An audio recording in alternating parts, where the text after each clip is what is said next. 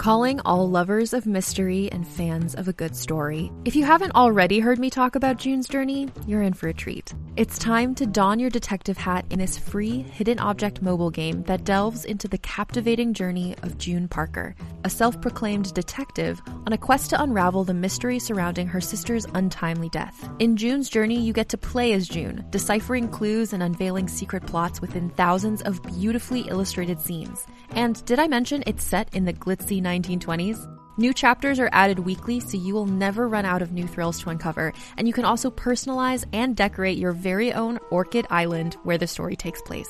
How sharp are your detective skills?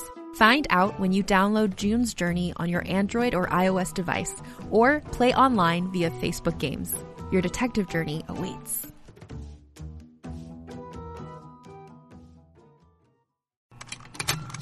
Contained herein are the heresies of Radolf Burntwine, erstwhile monk turned traveling medical investigator. Join me as I uncover the blasphemous truth of a plague-ridden world, that ours is not a loving God, and we are not its favored children. The heresies of Radolf Burntwine, coming January 2nd, wherever podcasts are available.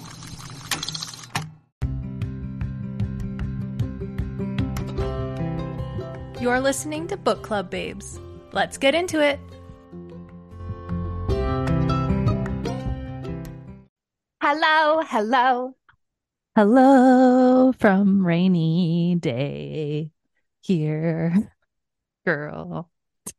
I'm trying. Sorry, I was just trying to think just totally ignoring you. Sorry, Yeah. What did you say? So sorry. Can you repeat that? No, I was thinking of Call Me Maybe. I thought hello was in that song, but it's not. It's hey. Hey, I just met you. Not hello at all. So sorry. No. Hello, it's me. That's Adele. I've been wondering. Hello. Then there's also, isn't there like a hello song, like the Police do like a hello? Oh no, isn't it? It's ELO. Telephone Wire. Oh, or like Telephone Wire. Hello. the Beatles. It's me. Ew. I don't like the Oh, Beatles. fuck, you said that out loud. Oh dear. I don't like Watch the out. Beatles. Are they coming for me? Are you guys coming for I me? think so. I have one song by the Beatles that I think is an actual jam that every time it comes on, I'm like, yes, I forget that it's the Beatles. And that is, do you want to guess? Yellow Submarine. No. Sergeant Pepper. No. Okay. Come Let's hear it. together. Oh yeah. Okay, yeah. That's a good can jam. feel It's a it. bop. It's Yeah, a banger, it's a bop. as they would say. A banger? A banger. Is it deceased? Is it deceased? It makes me deceased. Got you. Got you. That's funny. So what's new? What are you doing? What are you watching? I've got a new show that I'm watching, but enough about me. But enough about me and my hate for the Beatles. What are you watching? What are you doing? What are you Okay, reading? so I put everything on the back burner this week. Sorry, so there's no book updates, but That is fine. Who cares? I binged in my way because I'm slow at everything. No. Queer Eye season 7 or 8 or whatever is what they're Their on. new season? Yes. Yes. Yes. Yeah. I know what Caitlin's doing today. I might just have to. Well, that's exciting. That's awesome. What are you reading though? Like, are you still reading what you were reading last week? Which is Yes, exactly. Which is The Child Finder. And I have some questions for you. I'm so slow, everybody. Yes. I know it is. I've got a busy life. Give me a break. You're not slow. This is our podcast, not theirs. Exactly. Not yours. Not yours. Go, if you want progress on things, go somewhere else or listen to Caitlin and what she's going to tell you right now. No, definitely not. But I am going to tell you some shit because I finished a book. I finished reading Last Girl Ghosted. Ugh, it was so fucking long and like not worth the ending. So don't read it. Straight up. And then I was so discouraged about that book. Like I wasn't ready to go to bed, so I wanted to start another book last night. That I was just like, fuck you and fuck these thrillers. I'm gonna read a self-help book. So now I'm reading Set Boundaries, Find Peace, A Guide to Reclaiming Yourself. Hell yes. You haven't had a good self-help in a while, I don't think. I feel like. Yeah. So I needed to just like slip one in there. Real good. And I love you need a palate boundaries. Cleanser. I do need a palate cleanser. You're right. You're totally right. Yeah, so that's good. That's what I'm reading. However, Marty and I started watching a show last night that was recommended to me. However, that was recommended to me by my boss, not the one that I read books with, actually, the other one. And it is called Ted Lasso, and it is on Apple TV. Have you heard of it? No, what? I love how you're like saying it like nobody's ever heard of it. It's like a big phenomenon. Yeah, it's a big deal right now. Have you watched it though? I've never watched it, but that would be why we got an Apple TV alert last night on our phones. Oh, did you both get one? Yeah, we were like, what? Family. You don't have Apple TV? You do now for the next 3 months. Free, bitches. Yeah. We can watch Ted Lasso all we want. You 100% need to. Like, Marty, last night, I was like watching the show. I was super stoned. And then I put my phone away. That's when I know. When I put my phone away, that's when I know this is a good show.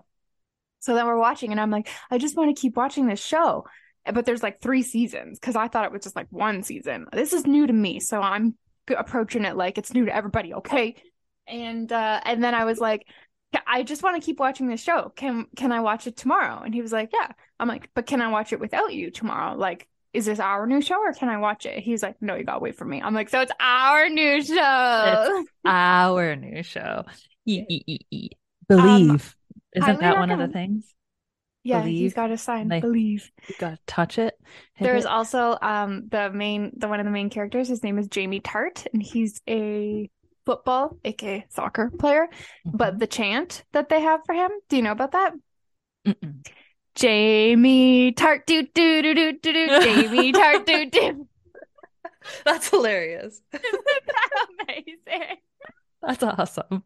I died. Not actually ever watched the show. I've just seen it in like pop culture, I think. Okay, so download Apple TV on your TV and fucking get in there. And also on Apple TV is Then She Was Gone, which we read. Oh, yes. Cool. So you could check that one out too. There's Apple Fitness Plus workouts that are like Ted Lasso themed. Stop it right now. Yeah, there are. What? Yeah, they have the jerseys on, like the blue and red jersey. Oh my God, that's funny. I feel like I've been living under a rock, apparently. I think you might have. Watch it. You need to watch it. Okay, I'll watch it. I'll watch it. Right. I'll watch it. What Anything else? else? Anything? Oh, yes. Well, we do have 2 new babes. Tell me. Before we get into our correction corner. I wonder how many people are like yelling at us, being like, you guys are dumb. Nobody said anything to us, which is the rude. Craziest part. Because I'm like, do you guys all just want us to be dumb? Like, come on now. Rude. That's loose butthole. Like, ignorant about it though, but it is what it is. Loose butthole. Okay, we've got 2 new babes, Maddie and Darlene. Hello. Welcome to the club. Hope you know how to say repatriation, because we do now. Turns out we learned a new word. Turns out that I'm going to own this one. It was my fault because Chantal was struggling with the word and I was obviously struggling with the word, and I looked it up and I looked up the wrong word. And so we have been saying reparation instead of repatriation. And that, my apologies. We will do better because now we know better. And so now we'll use the right word. Thank you very much. Thank you for coming to my TED Talk. Thank you. Goodbye. That's the end. Goodbye. Goodbye. And so that's the end of week 3. Congrats. Goodbye. See you. Okay. See you later. Bye. Just kidding, because so much happened this week. Oh my god. Okay, let's start talking about it.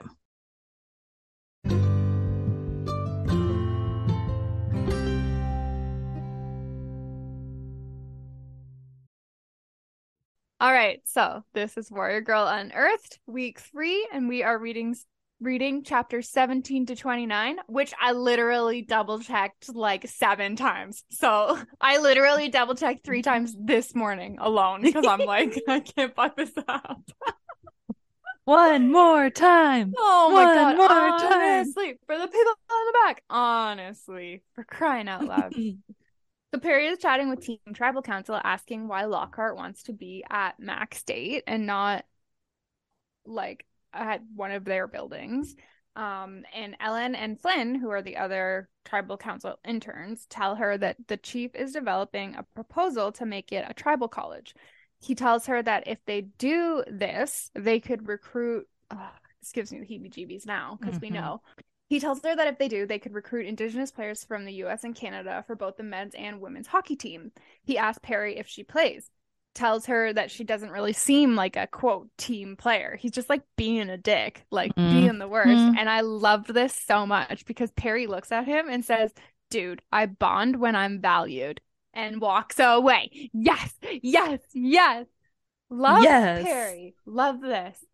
You know, and the thing that I love about this too is that, like, if Angeline is writing these characters, she must like be a little bit like this, you know? Yeah. Do you get that vibe from her? Which is like, I love an empowered woman. I love that. Fuck you, Flynn. Like, worst. Wow, that was dramatic. Get out of here, Flynn. So Perry changes into her ribbon skirt, and Eric tells her she looks beautiful, which is very sweet. She's approached by the chief, who is with Grant. She pardons herself right out of there and goes out to hang with Dr. Fenton and Dr. Learwa because she would much rather be with them than with fucking Grant. That's saying something. That is saying something. So the event is beginning and everyone takes their seats. Lockhart enters and Perry keeps her eyes on Claire, who is keeping her eyes on Lockhart. So she's like, what is this weird dynamic that is going on with these two people? Perry watches Pauline approach Chief and by proxy Grant, and she's like, oh hell no, and she takes her sister away. She ends up telling her what Grant did to Auntie Donis, and Pauline's like, oh my god, like yikes. So the event actually starts now, only for it to be disrupted by a disheveled man who ends up breaking a glass and is kind of like, everybody's looking over at him like, who dat? Donis enters behind him and calms him and leads him away, and she's not paying attention to anything else but this man. And I feel like this just speaks to Donis's character so much. And I'm so happy to see Donis again. Me too. Nice, right? It's just the perfect amount of Donis. I love the influence. I was thinking about that last night. Anyways. It's so good. Because I remember when we talked with Angela, and I felt like she was kind of like alluding that Donis isn't really in it, but she's got a pretty fairly substantial role. Or maybe it's just because I'm so excited to see her every time she shows up that I'm true. Donis! Okay, so Perry rushes out into the hallway where the man is saying to Donis, he took everything from me. Donis calls him a taxi. We find out that she obviously cares about this man, and he leaves. Perry tells Donis about how Grant asked Pauline if she played hockey, and this pisses Donis off because she knows Grant is a fucking predator for women's hockey players, her whole situation. So she's like, this is not cool. Lockhart begins his presentation and thanks Grant, quote, for inspiring tonight's announcement, which I put an angry face because I was like, this guy's like trash. Like, what is even the deal here? Which we then find out that Lockhart is donating all of his collection to Mackinac State College. Not the plan. Not the plan. The plan. So Perry is pissed and starts speaking with outrage in Ojibwe-Moan. Cooper is telling her to behave. He's like, essentially like, they might not know what you're saying, but they know that it's not good because you're obviously very angry. Lockhart and Grant leave, so Perry follows. Donis is yelling at Grant. Perry interrupts them. Lockhart says, I waited 10 years for this. Grant says, just to spite me? And for what? A woman? And Lockhart says, I loved her. And I say, what the fuck? Because what's going on there? Mate. Oh yeah, and when Donis is yelling at Grant, she tells him that she will end him. So just a little threat in there. Just a little tiny one though. Yeah, might need that for later, but NBT. So Perry ends up following Lockhart outside to ask him why he changed his mind and that the college will delay them for decades. She's essentially like explaining the process, like, oh, maybe he doesn't understand and I can just like tell him how it is and we can get our like ancestors back, right? He says his decision is final and he pieces out. Fuck you, Lockhart. Fuck you. Perry goes back inside and finds herself crying in the meeting room. And the meeting room that Grant and Lockhart argued in. She's blowing her nose in her sweater, which gross, don't recommend, at least find a tissue, but you know, you gotta do what you gotta do. When she trips on something and falls to the floor, only to be face to face with Grant's bald head and blood coming from underneath him. I wrote, oopsie daisies. Oops, didn't see that dead body there. Tripped and fell. Oops. I'm pretty stoked about Grant being dead. He had to go, I know. like a garbage. Yeah. Thank you, Angeline. I think I texted you and was like, goodbye, Grant Edwards. Goodbye. Yes. And I knew about this last week because I accidentally read 2 chapters ahead. So. You did. But yes, I saw that Summer had posted like, why is this guy like back? Essentially, when she saw Grant's name and I'm like, you know what? This is why, because he had to go. And I like that for us. I loved that Angeline killed him off. Goodbye. Yes, why not? Yeah, why not?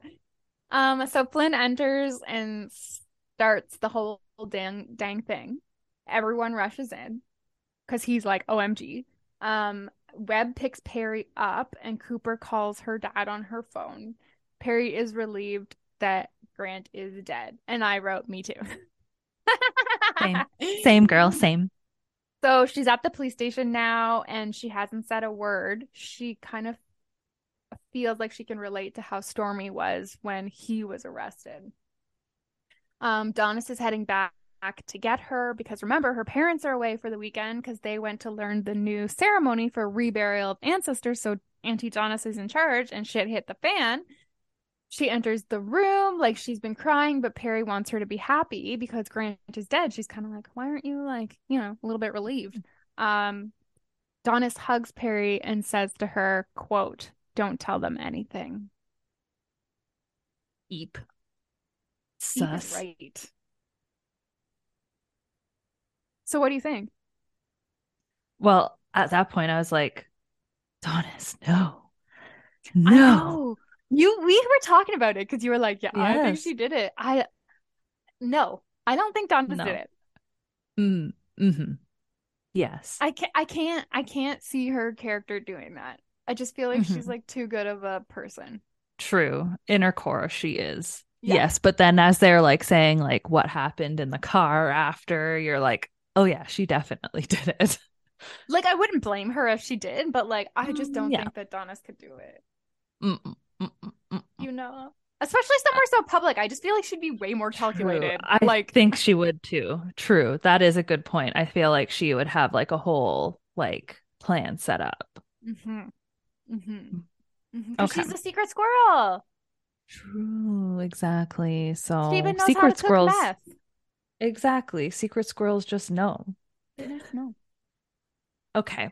So we start chapter 18 with a warrior girl dream. Warrior girl is with Perry when she trips over Grant Edwards, and then she pulls her knife from his stomach and walks away out of the door that leads to the service hallway that both Grant and Frank had used. She awakes with Mom and Pop embracing her. They're finally home and they're finally home and she has been told that she went quote, full zombie. As she is checking on her seeds, she tells Pauline that the detectives want to talk with her now that mom and dad are here, but Auntie Donis has told her not to say a word, and she was acting weird. She was a mess driving home. She was puking on the side of the road, then laughing, then crying. It was a whole wide range of emotions. And P.S. we have 9 plants that have made it so far, which heck yes. Woohoo. She then admits to Pauline that she thinks that Auntie Donis might be involved, and she threatened him after I told him about him asking about hockey. Sorry. Blah, blah, blah. Yikes, though. And so then they say that they're going to try and find some evidence, and they're worried that what if the evidence all points to Auntie? Mm-hmm. Yikes. Yikes. All right. It's week 6, so we're over halfway through the internship. I wrote down this quote from Jose Ignacio Rivera. I'm trying that out, but the quote is, this hit me too. It hit me like really hard. Do we have to be dead and dug up from the ground to be worthy of respect? Fuck, that's heavy. That's a heavy one. Mm-hmm. Okay, so Ellen is surprised when Perry shows up to work on Monday, as Flynn has taken a few days off. Seeing a dead body can probably do that to you. I don't blame him. Yeah, I'm sure you get fucked up a bit. Yeah. Yeah, just a little fucked up. Ellen asks what Perry is going to work on if they aren't getting the donation, and Perry says she needs to figure out how to help the inventory department so they can begin the repatriation process. Yeah. And get their stuff back. So Webb comes in and chats with Perry. She says she still wants to be working on this project and tells him about how she wants to tackle it, and he is very impressed with her. I love their relationship. I do. I think it's great. Mm-hmm. Mm-hmm. Perry goes over to the museum to chat with Cooper, and he doesn't bring her to his office or say anything when she thanks him for his help on Friday. So she's feeling like a little, I guess, shut out from him because she kind of thought they had a connection, and now he's like very disconnected from her because he can't trust her, right? Mm-hmm. She asked him if she harmed the relationship with Dr. Fenton, and Cooper says, yeah. You think? This is straight up upsetting yes. for yeah, just a straight up yes, like whatever. Apparently, Leroy is still willing to work with them, but Perry has jeopardized future repatriation requests from Lockhart for the Lockhart collection and for Warrior Girl. And he doesn't think Perry should have any public-facing responsibilities, and this is all hurting Perry very much. She explains how the tribe wants her to act as a go-between between them and Cooper. He stands, so Perry stands, and he says that he will accept her as the go-between on one condition, that you consider the means and not the ends. Interesting. Mm-hmm. So she's waiting outside for her mom, and Eric ends up offering to give her a ride home, and she accepts it. He asks if she wants to grab dinner, and she does. He says, I want to ask you something, but first she makes him put his hair down. This reminded me of you with Justin. You're like, take your hair out of your ponytail. Shoot. Oh, when he has his hair down, shoot, girl, hold me back. I feel like Eric is Justin for you. Like Eric is Justin. Oh my God. Minus the criminal charges, but like, you know. Oh, true. Yeah, Justin's not a hacker. No. That I know of. He does have really good morals, so I could see him doing that if he was pissed about it. However, he also wouldn't get in legal trouble. That's just not Justin's MO. Okay. So he asks if she wants to grab dinner. She does. She says she does. She makes him take his hair down. He wants to try again with spending time together.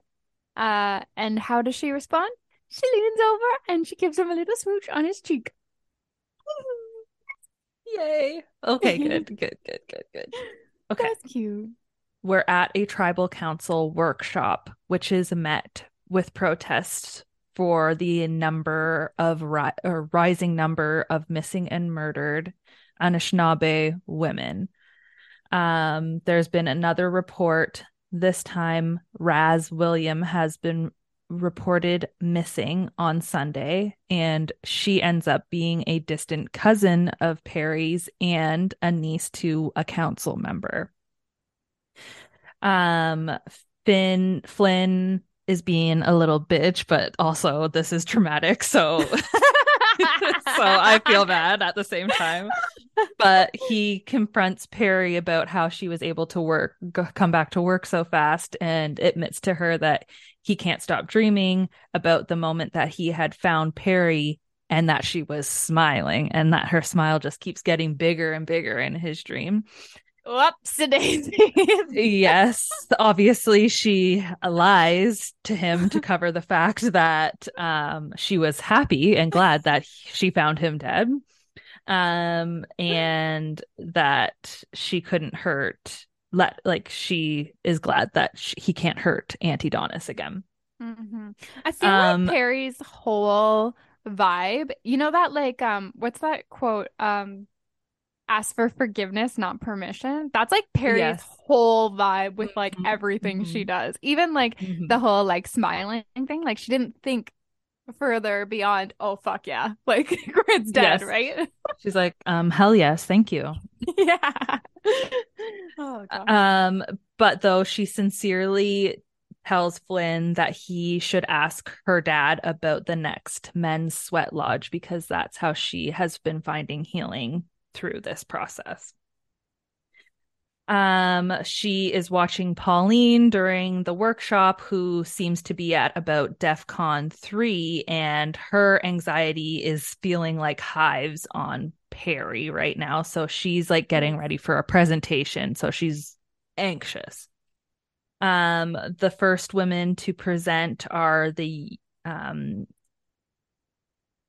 United Three Fires Against Violence, and we have an overview of the epidemic of missing and murdered Indigenous women and girls and Two-Spirit.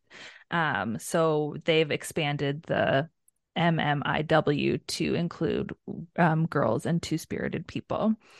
There are laws being passed, and important laws being passed, that are leaving women, Indigenous women and girls exposed. And it's happening to this day. Like the loophole that Grant was using. Yes, exactly. And that's exactly. So then we find out why Pauline was so nervous is because her and Eric are to present their findings, which is a heartbreaking list of names. Webb then backs for 2 job positions to be opened for funding so that they can have like a task force essentially on this subject. It's then Cooper's turn, and he is obviously defeated by the Lockhart bullshittery, but is trying to still get funding and trying to still repatriate their items. But of course, because Chief was embarrassed, he fucking hates Lockhart now, and is invoking his authority to table this matter for Evs. The chief is next level. He's like, I'm embarrassed. No further thought on this. Nothing. I don't even want to hear his name. Blah, blah, blah. Yeah, that's like not a good leader, I don't think. No, exactly. Or like, no, you need to having underage girls in your car, being weird towards them. Yeah, no, hate it for him. I just hate him. Yeah. Now Perry remarks that they're their own roadblock in this whole situation. So then that means she's left wondering if she still has a job. which Fuck. Yeah. Webb tells her that he was trying to help, but obviously he can't. The chief is adamant that there's no more Lockhart anything, like don't utter his name in my presence, and that her last day is tomorrow, but she will start a spot at the casino in shipping and receiving, which is Eric's old job. She's pleading about the baskets, and she's just like, I need to get this stuff back. I need our items back. Like, Webb says that he's going to try and find a way for her. And we leave off then with a warrior girl dream, and they're together in the garden. And soon the pumpkins will be in the flowering stage, and she explains, aka like pumpkin sex, essentially how that works. Oh my god, pumpkin sex. Yeah, get it on. Squishing pumpkins, squishing guts. Yeah. Smashing pumpkins. Smashing, what do you call those little things in the flowers? Starts with a P. Smashing pistol thingies. Yeah, something like that. You're smashing them. Yeah, I think. Yeah. Pistons. Pistons and stuff. She then realizes that Warrior Girl isn't looking at the pumpkins. She's observing Perry, and offers Perry her knife. And when she goes to take it, she is then distracted by Eric, who catches her eye in the dream. And then Warrior Girl takes her knife back and she puts it in the sheath and that's the end of the dream. So, interest. She being distracted by Eric. Yes, interesting. Very interesting. All right. It's the Friday seminar, and every person there is looking at Perry as the girl who tripped over a dead body. Cool. As you would. So Chauncey needs to take her baby to St. Ignace and asks if Perry wants to come. She needs to grab those baskets. There's a little errand that Perry needs to run. So she asks from the tribal council, because she's not there anymore. Blah, blah, blah. That's where she had them. So she asks if they can run a little errand first, and Chauncey agrees. Obviously. Perry's mind, I mean, they're she's like a great girlfriends. Friend. Yeah, she's the best. I actually love their little friendship. It's very cute. Me too. So Perry's mind drifts off. She's thinking about Lockhart and who the woman could have been that both him and Grant wanted. Karen, Kacaron. It just seems like Karen to me. I think it's yes. Karen. Sorry. Karen and Lockhart were married, and she left 20 years ago. And Lockhart mentioned waiting 10 years to get back at Grant. So she's like, that math doesn't really check out. Like, who could this woman be? And why is what Lockhart did a way to get back at his rival anyway? And will Chief Manitou destroy the relationship between the tribe and the college because of the public humiliation? There's like a lot going on. But I'm still very curious about the Lockhart Grant. Like, what? That doesn't even make any sense. Yeah. Because like, why would he not give the collection to the college to get back at Grant? Like, do you know what I mean? Like, how does that even come back on Grant? Like, why would that make Grant look bad? I don't know what the like payback would have been for that. But anyway. So Perry is back on Team Misfit Toys now, for real. And Pauline says they will be investigating Grant's murder for their final project. Interesting.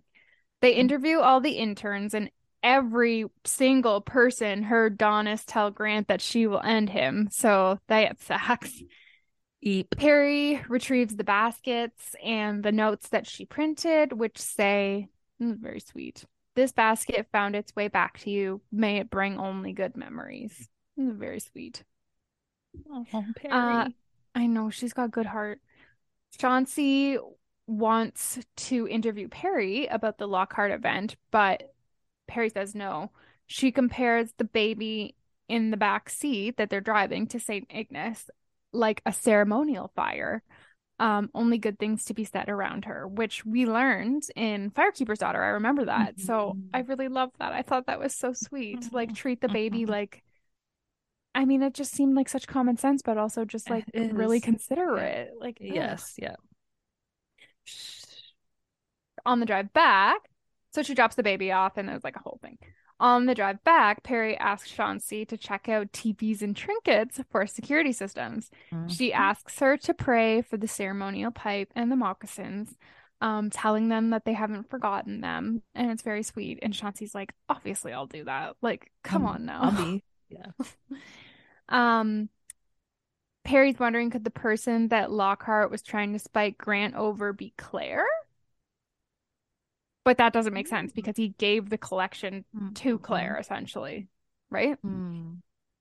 Interesting thought, though, Perry, is what I wrote. Chauncey reports that there is one camera in there, but that's it. She thanks Perry for going with her because leaving her baby gutted her, and they have a cute little moment together, and that's sweet. When Perry gets home, she knows something is wrong immediately. Her family is crying. Donis has been arrested for the murder of Grant Edwards. Ah, fuck. That's what I wrote. Oh, shoot. Shit. Gosh damn it. Gosh darn it. Damn it. Well, gosh darn it. Darn it. Darn it. Oh, darn it. Okay.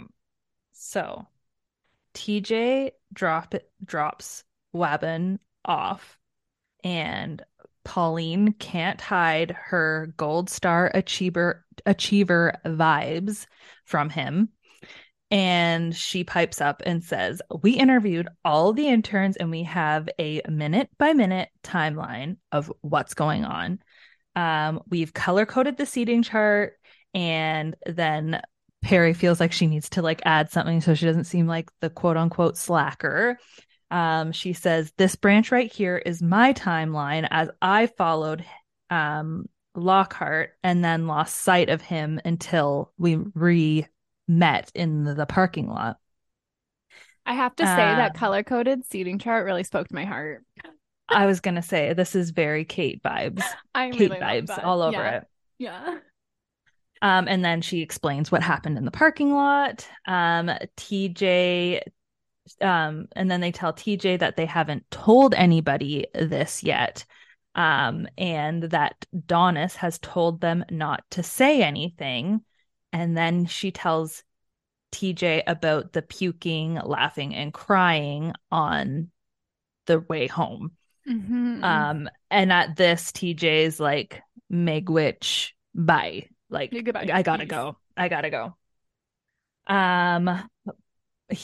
It explains to them that he can't be an impartial detective in this. They turn on the news, and of course, Donis being arrested is the top story.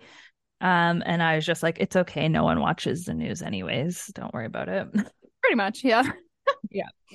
The prosecutor is acting like she's a quote rich bitch who goes around stabbing people for fun. Cool, love that. Because of Donis's tie to Grand Mary. Yes. Yes, exactly. And her mom and her grandfather's name in the Lake State College. And yes.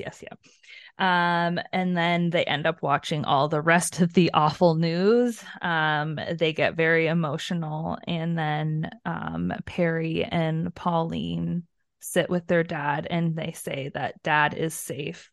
I want us. And then she's thinking that she just wants everybody to stay on Sugar Island forever. Which is kind of a callback to the very beginning of the book when she told Perry when she told Pauline she was going to stay on Sugar Island forever. Perevs. Okay, it's week 7 now. It is Monday, July 21st. It's Perry's first day at Superior Shore Shipping and Receiving, and her boss is Bucky Noden, who she has known her entire life as Buck Naked, LOL. And he is a relative of Stormy. Buck Naked. Shit.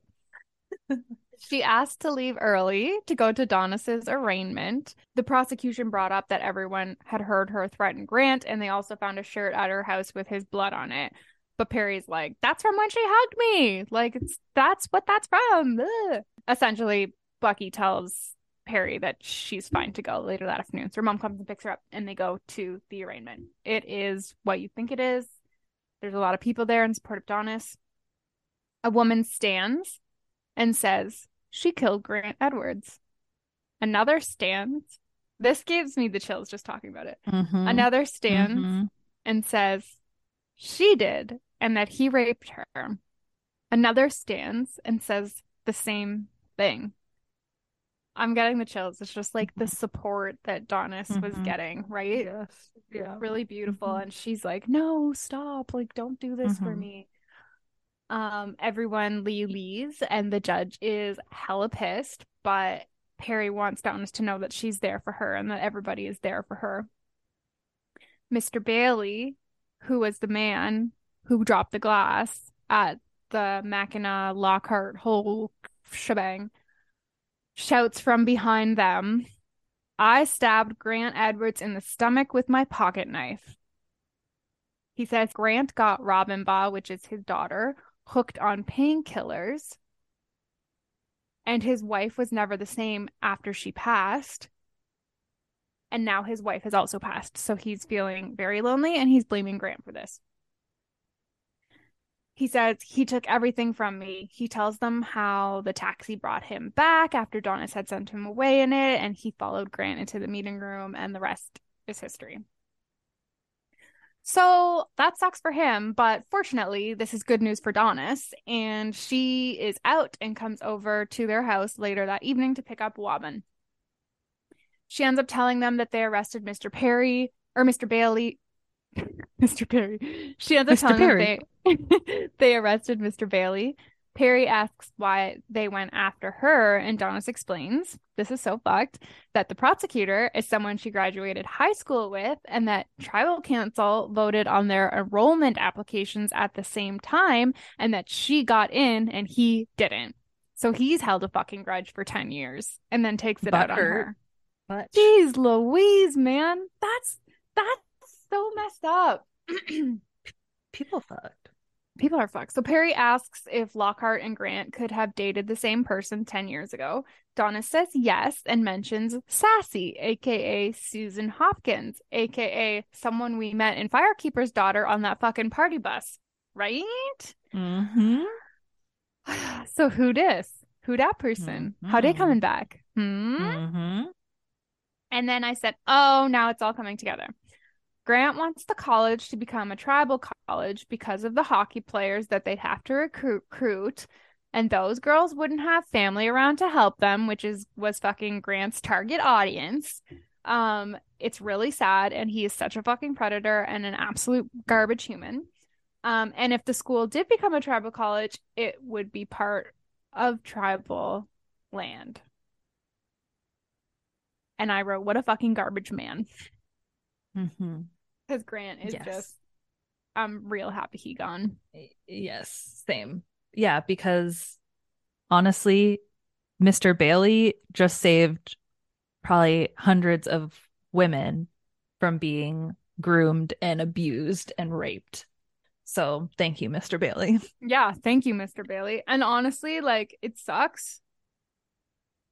And it's something else even that he admitted to having done it. Like, he's like, I don't have anything else. Like, fuck you. I did this. Mm-hmm. You know what I mean? Like, he doesn't want Donis to go down for. Oh, yeah. Lloyd. Oh, Lloyd is right. Okay. It's Friday, July 25th. It's my birthday. Happy birthday. It's my birthday. And that also on means a Friday? I don't know if it's on a Friday this year, but that also means then it's obviously Friday seminar day. Whoop, whoop. Your birthday's on a Tuesday this year. Womp womp. Big womp. Boo. Perry, we find out that Perry had a PG-13 dream about Eric. Ooh, whoa. And she's like thinking about it and blushing while she's there because there's skits going on right now. So she's like daydreaming about her dream, essentially.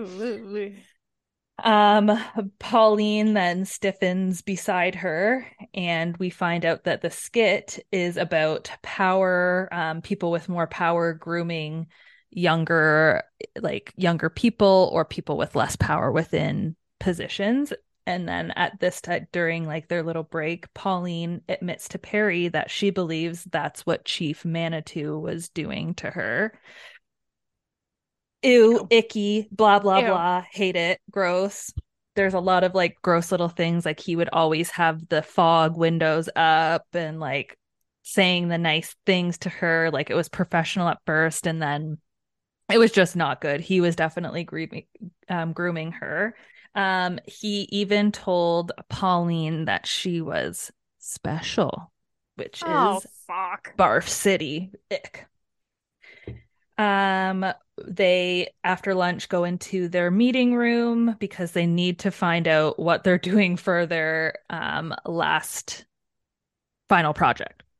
When Eric walks in, he gives Perry a little wink. Ooh, girl. Pauline, obviously, she's like, okay, listen up. I want to win. Because, or at least beat Team Tribal Council, because fuck them. And also, I'm sure Perry wants to win because she needs the fucking money. So let's go.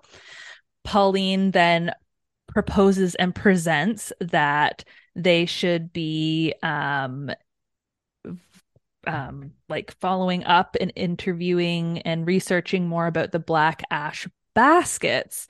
Perry then Lily's in agreement, and she wants their research to end up bringing them back in the end to where they belong. On the way out, Perry and Eric are holding hands, but Perry needs to go back in. She forgot her bag and literally trips over Claire, which gives her a little flashback to Grant. Oi.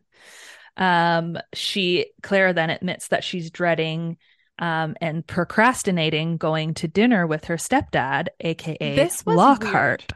This was weird. She was on the floor, first of all. Yes. Which is weird because she's like, I had to read it a few times.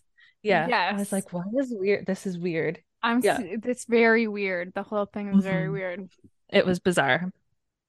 Claire then tells her Perry that they always go or have dinner together before every international trip, but they never talk other than that, which is very strange. And also, then we if you're find an adult, you don't have to do shit like that. I would just No, say you're no. Yeah. Sorry, no. Like, I'm not interested. No. Yeah. I'm busy. I'm washing my hair that day, so sorry. Sorry. It's gonna take a long time. But then we find out, we get this little tidbit that he always leaves for his international trips right after dinner, and he's usually gone for weeks at a time. On her way out, Webb stops her and tells her that there's been a memo issued to Tribal Council and that Lockhart's collection has no records of any of the items that he's donating, which AKA means they're culturally unidentifiable, which we all know that means that it can't be repatriated back to Sugar Island. What the fuck, mate? Like, WTF, mate? Like, that's awful. But that goes right in line with Perry's hunch that Mr. Lockhart is just being a fucking pirate. Yes, exactly. She channels all of her information that she learned from Cooper, and she's saying that, telling Webb that, because he doesn't know what all of this means, she explains to him that essentially they're holding it hostage, and she thinks that he's dug up all of his property to find all of these, what he calls artifacts, but what are their cultural funerary items. Essentially, they're using every tactic to deny and delay their indigenous tribe and people. Obviously, she's so mad, and her instinct is just wanting to steal or repatriate everything from Dr. Fenton's office. And Webb then tells her that he believes Perry, which is huge. That's awesome. Thank you, She Webb, got for someone in being her corner. a decent role model for somebody. Like, I'm hoping that he doesn't turn out to be bad. He seems like a really good person, but the cynic in me, I'm always like, but what if? Imagine he's like making the whole heist, like he's setting her up or something. Oh God, fuck. It's not gonna happen. Webb's good. Okay. Webb's good. Webb's good. Okay. I think we'd know by now if he was bad. I hope so. So then they start talking in code, which is awesome. And Webb tells her that he's heard of a lot of great fishing spots in the south end of the island, in reference to her independent study. So yeah, they're speaking in code, and that he'd enjoy any of her stories that she finds if she does end up going fishing there. Then after that interaction, she's wondering why Lockhart is even going on this trip. And then she realized that obviously all of the foreign items are not subject to the law.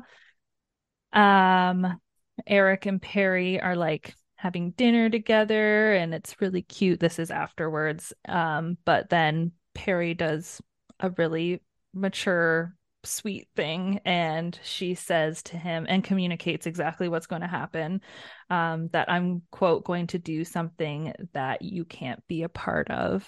So she loves him, but she knows she has to distance him for this. And then Perry then tells us that tonight, when she dreams about Warrior Girl, she's going to accept her knife.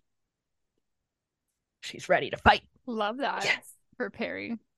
Yes, girl, yes. Okay, it's Sunday, July 27th. Your birthday's over. Sorry, Chantal. Oh, wow. So, Mom, just to clarify, I know we've all read it, but the south end where the fishing spots are is Lockhart's land. Yes. Sorry. Yes. So Mom and Pauline go shopping. Pops is running his errand, and Perry is gonna take Lucas's truck and go explore some land. Yes, girl. She going fishing. Yes, she is. Except while she's waiting to be sure that Pops is gone, Chauncey pulls into the driveway. She says her babe is being fussy, so she's taking the baby for a drive. Perry asks if she wants to go check out Lockhart's land, and Chauncey's like, hell yeah. She says to bring the doggo even. Obviously, yes. That's a good friend who's like, bring your dog. Get in. That's a good friend. Get in. We're going exploring. Let's go. Yes. So Perry has binoculars, and she lets Elvis off of his leash. Her excuse if they get caught is that she's bird watching and chasing after a naughty dog. Perfect cover. Love it. Yep. So the land used to belong to the Noden family, but they started selling it off when they needed to, when times got tough. And then Lockhart's dad started collecting all of the land like the Monopoly man, and now Lockhart has it all. So cool, just cool. Chauncey tells Perry she's going to do accelerated learning and that Perry should do it too. She kind of explains it all. She's like, you could be at school with your boyfriend. And Perry tells her that she broke up with Eric on Friday because, quote, my hypothetical reconnaissance isn't hypothetical. And that no one can be involved. Chauncey tells her that she'll have to take out the electrical line to disable the security system. She spots the generator and tells her that the generator will take over for a day or two. She says she can borrow her dad's drone, or maybe Lucas has access to one at his position, and then they can check it out further. Lucas and Pauline could work on it, mapping the property together, because this is Chauncey saying it'll give them a good excuse to spend time together. I fucking knew it. I called it. She called it. I called it. Sneaky snags. I knew it. So Perry imagines pulling off a heist in those woods, bringing back and singing to their ancestors. We're into week 8 of the internship. Cool. And we're getting to the end. We're getting there. The newspaper headline that day, because she brings coffee in the newspaper to her new boss, aka Buck Naked. AKA Uncle Bucky. Uncle Bucky. The newspaper headline that day reads that the Lockhart donation date has been announced, and that's on October 13th. And the irony is not lost on Perry, because that is also Columbus Day, of course. There was a really powerful moment when Perry was remembering a Red Dress Day, which is a day for missing and murdered Indigenous women and girls and Two-Spirit. And then we find out that she has a plan for the day. She's going to take Lucas's truck and repatriate the ceremonial pipe from teepees and trinkets, and she's going to get ninja suited up with her old wetsuit, which is awesome. I love it. Yes. Yes. And then she also is like, also on the topic of Lucas, like, ew, as if Pauline and Lucas are together. But she then, after she takes Lucas's truck, she then helps herself to Donis's truck and then heads to the store while they are not open and enters through the window. That's all it is. It's nothing. It's not no big deal. It's just not to get in there. Just no big deal. But when she gets in, she's window shopping. Exactly. Right? Technically. Yeah. That's all she's doing. But when she gets in there, she is a bit devastated. Well, not a bit. She is devastated that there's nothing in the case. Obviously upset, her mind starts running, and then she's just like, okay, stick to the pipe and the moccasins and then leave. That's all I can do. I need the ceremonial pipe and the family moccasins. But when she gets to the museum room, it is completely empty and she's too late, which is awful. Flip. Obviously, on her way back home, she is full of anger. And once she's back on Sugar Island, she decides to head south instead of back home. She just happens to end up at Frank Lockhart's property. Oops. And she starts first at his boathouse. Nothing. Then she goes to the barn. Nothing. It's just all of his fancy rich things in these buildings. And then she heads to the silo, which gets her wondering, he's not a farmer. Why does he need a silo? Good point. There's a ladder. She's like, should I climb it in a thunderstorm? Yep. Better just climb it in a thunderstorm. Yep. Yeah. She gets to the top of the ladder, and the door that's up there happens to be unlocked. Like, no one's put the padlock together. And then once she's opened the door, lightning reveals what's inside the silo, and Perry screams. Inside are at least 40 ancestors hanging like photos in casket-like shadow boxes. They're his treasures. What the fuck? Of course, Perry is horrified, but then I'm horrified. I'm horrified. Everybody should be horrified. Then, of course, Perry being Perry, she introduces herself to her ancestors in Ojibwe-Moan. And these are actually her ancestors from the island.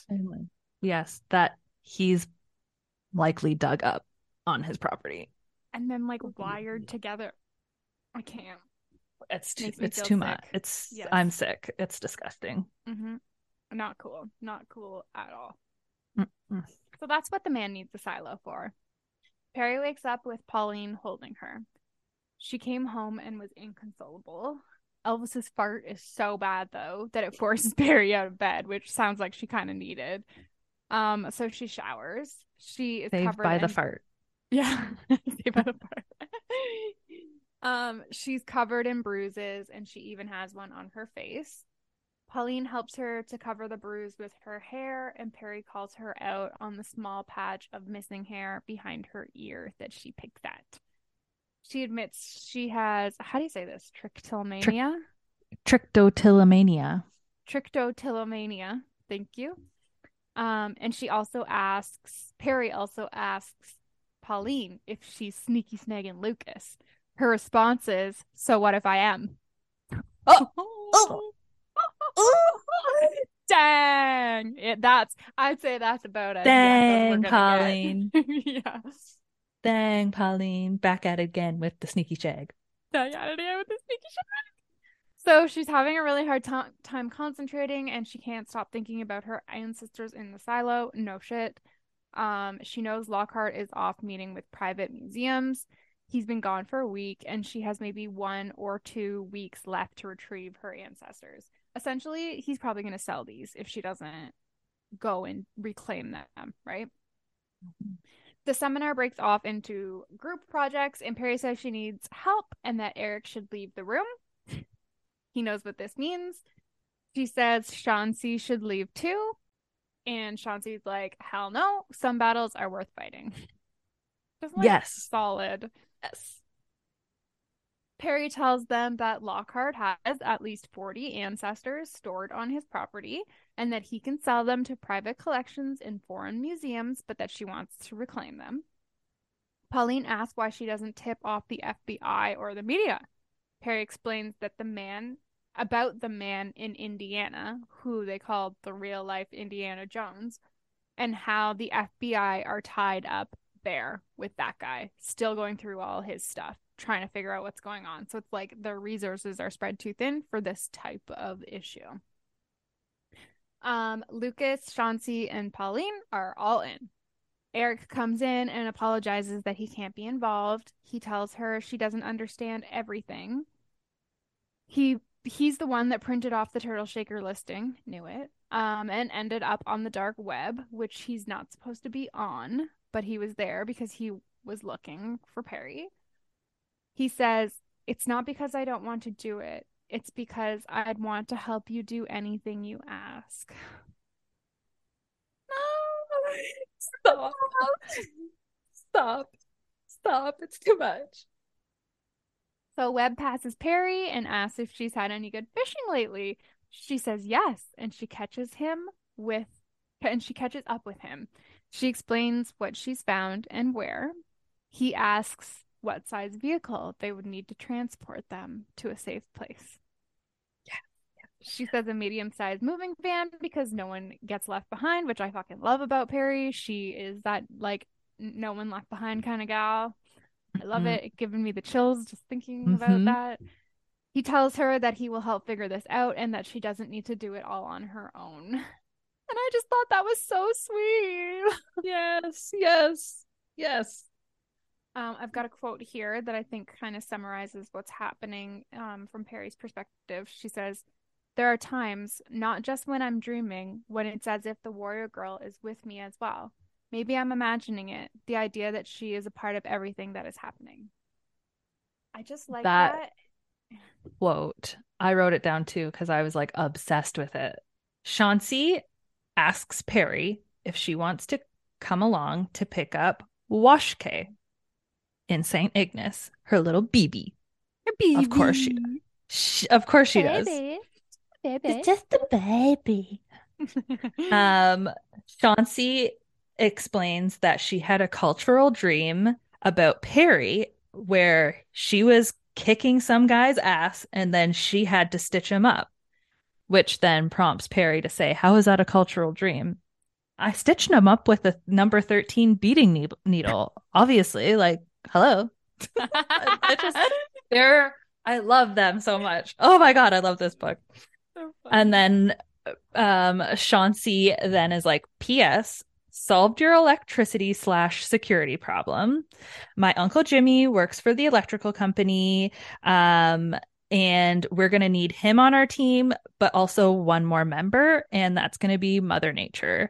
So during the next big storm, he's going to fall a tree onto the main power line at Lockhart's. And then he's going to put the work order to fix his at the very back of the pile. This will give you about 4 days until like restoration." Chauncey coming through.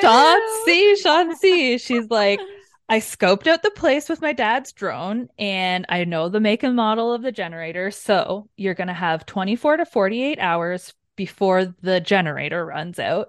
And then you'll want to use 8 hours about for any battery backups. So after the storm, you're going to wait 60 hours and then you'll have a 12-hour window to get what you need to get done because Chauncey isn't part of that part. I'm getting Right? the chills. So, Perry had decided to sit with the BB in the back, and she whispers to her that your mama is a genius. Mama is a genius. Yes. When she gets home, she can hear familiar voices of Mom, Pop, and Stormy. And she knows that there has been a smudge and that they're speaking of her ancestors.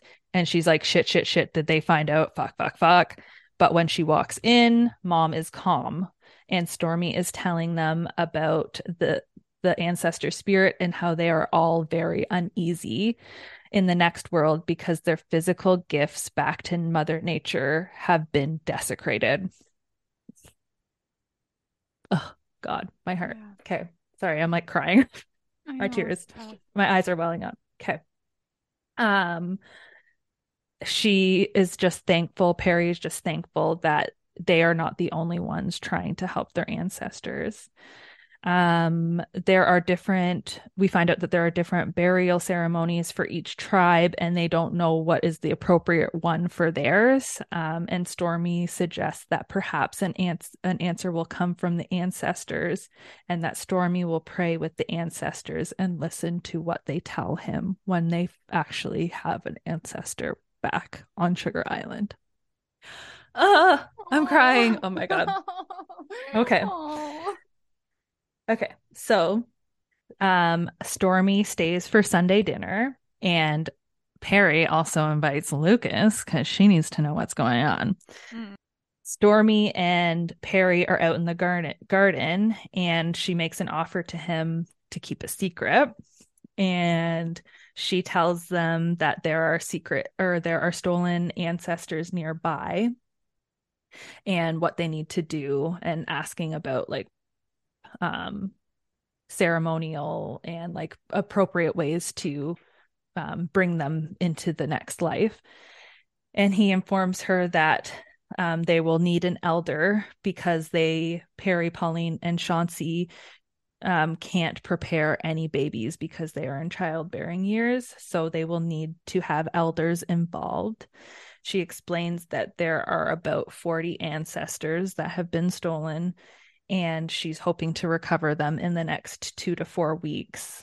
And then she realizes that she's asked too much of him, and she's wondering if she is risking his freedom. But she knows that Stormy is her ally. At dinner, Perry is observing Lucas, and she can see that he loves Pauline. Then she's angry at Pauline because she knows that she is going to break his heart. And she's mad where she would used to like make a jab at Pauline. She keeps that in for a change. And then she says that she wants to be the version of me from the beginning of the summer with no worries. She's got a lot on her shoulders that really made me think like, anyways, that it really made me think. Okay. After dinner, she fills Pauline and Lucas on about the 12-hour window that they have. Pauline says that she's got burner phones all set up. Of course she does. And that Perry is going to be the only one who knows the entire plan so that she can minimize risk for everybody else.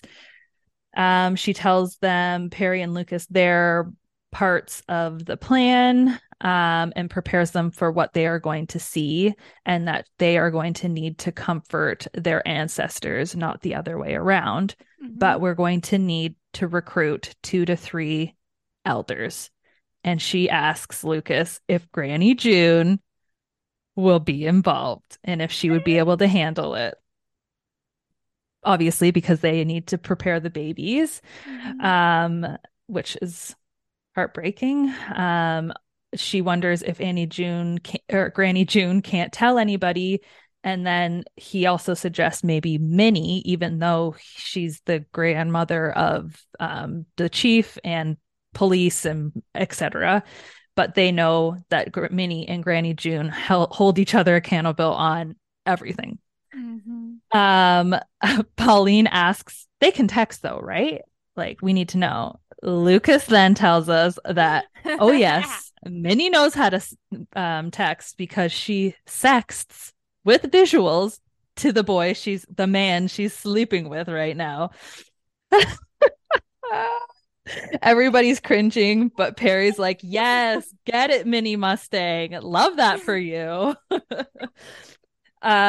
Lucas is in charge of elder recruitment and acquiring a boat with no GPS. And Pauline is in charge of getting ski masks and leather gloves and to know which cops will be working. And then she warns them, P.S., no electronics. We got to leave them all behind.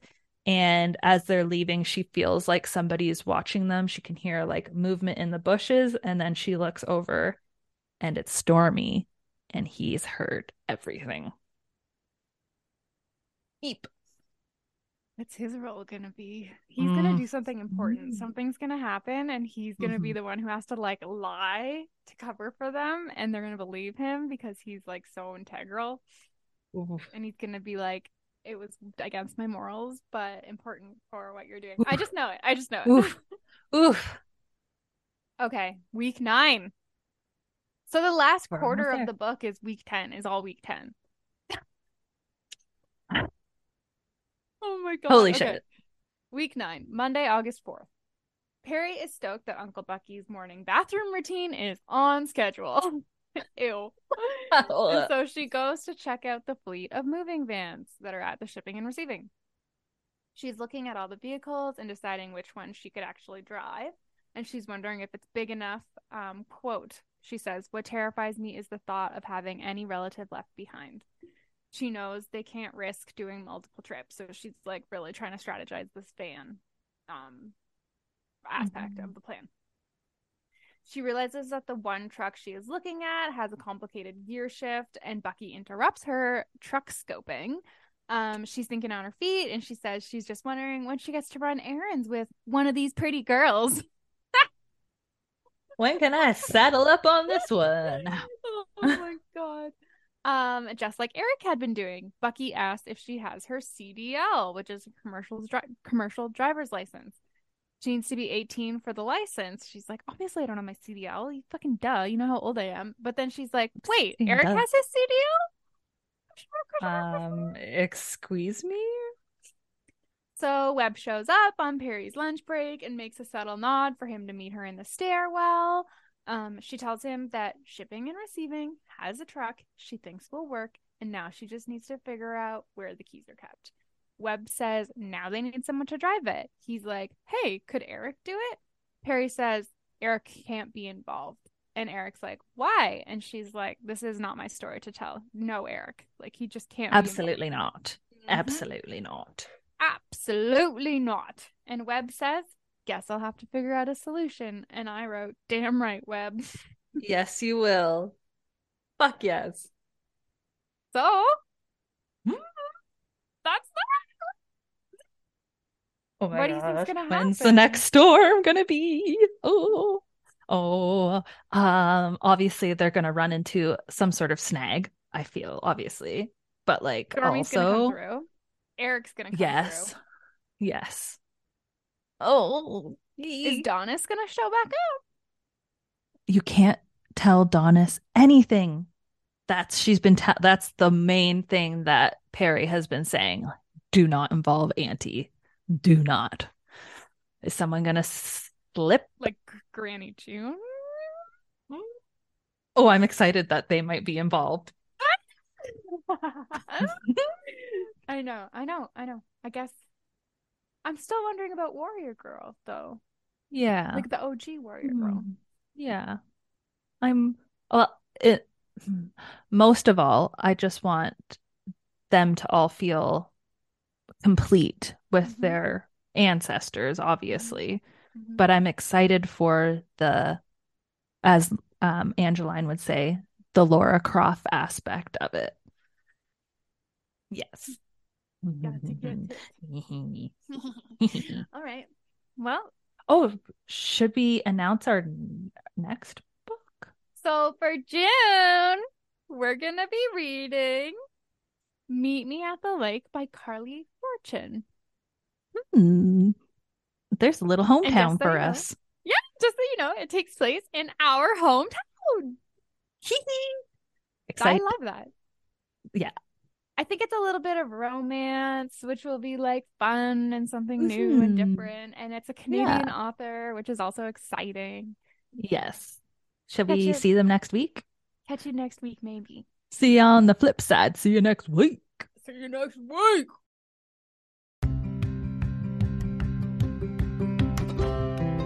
Thank you so much for listening. Please join us over at the Book Club Babes Facebook group for book discussions and to make your book recommendations, or on Instagram at bookclubbabes.pod. If you'd like to reach out to us directly, you can email us at bookclubbabes.pod@gmail.com or contact us on our website at bookclubbabes.ca. If you love the Book Club Babes podcast, please tell a friend about us. And until next time, bye!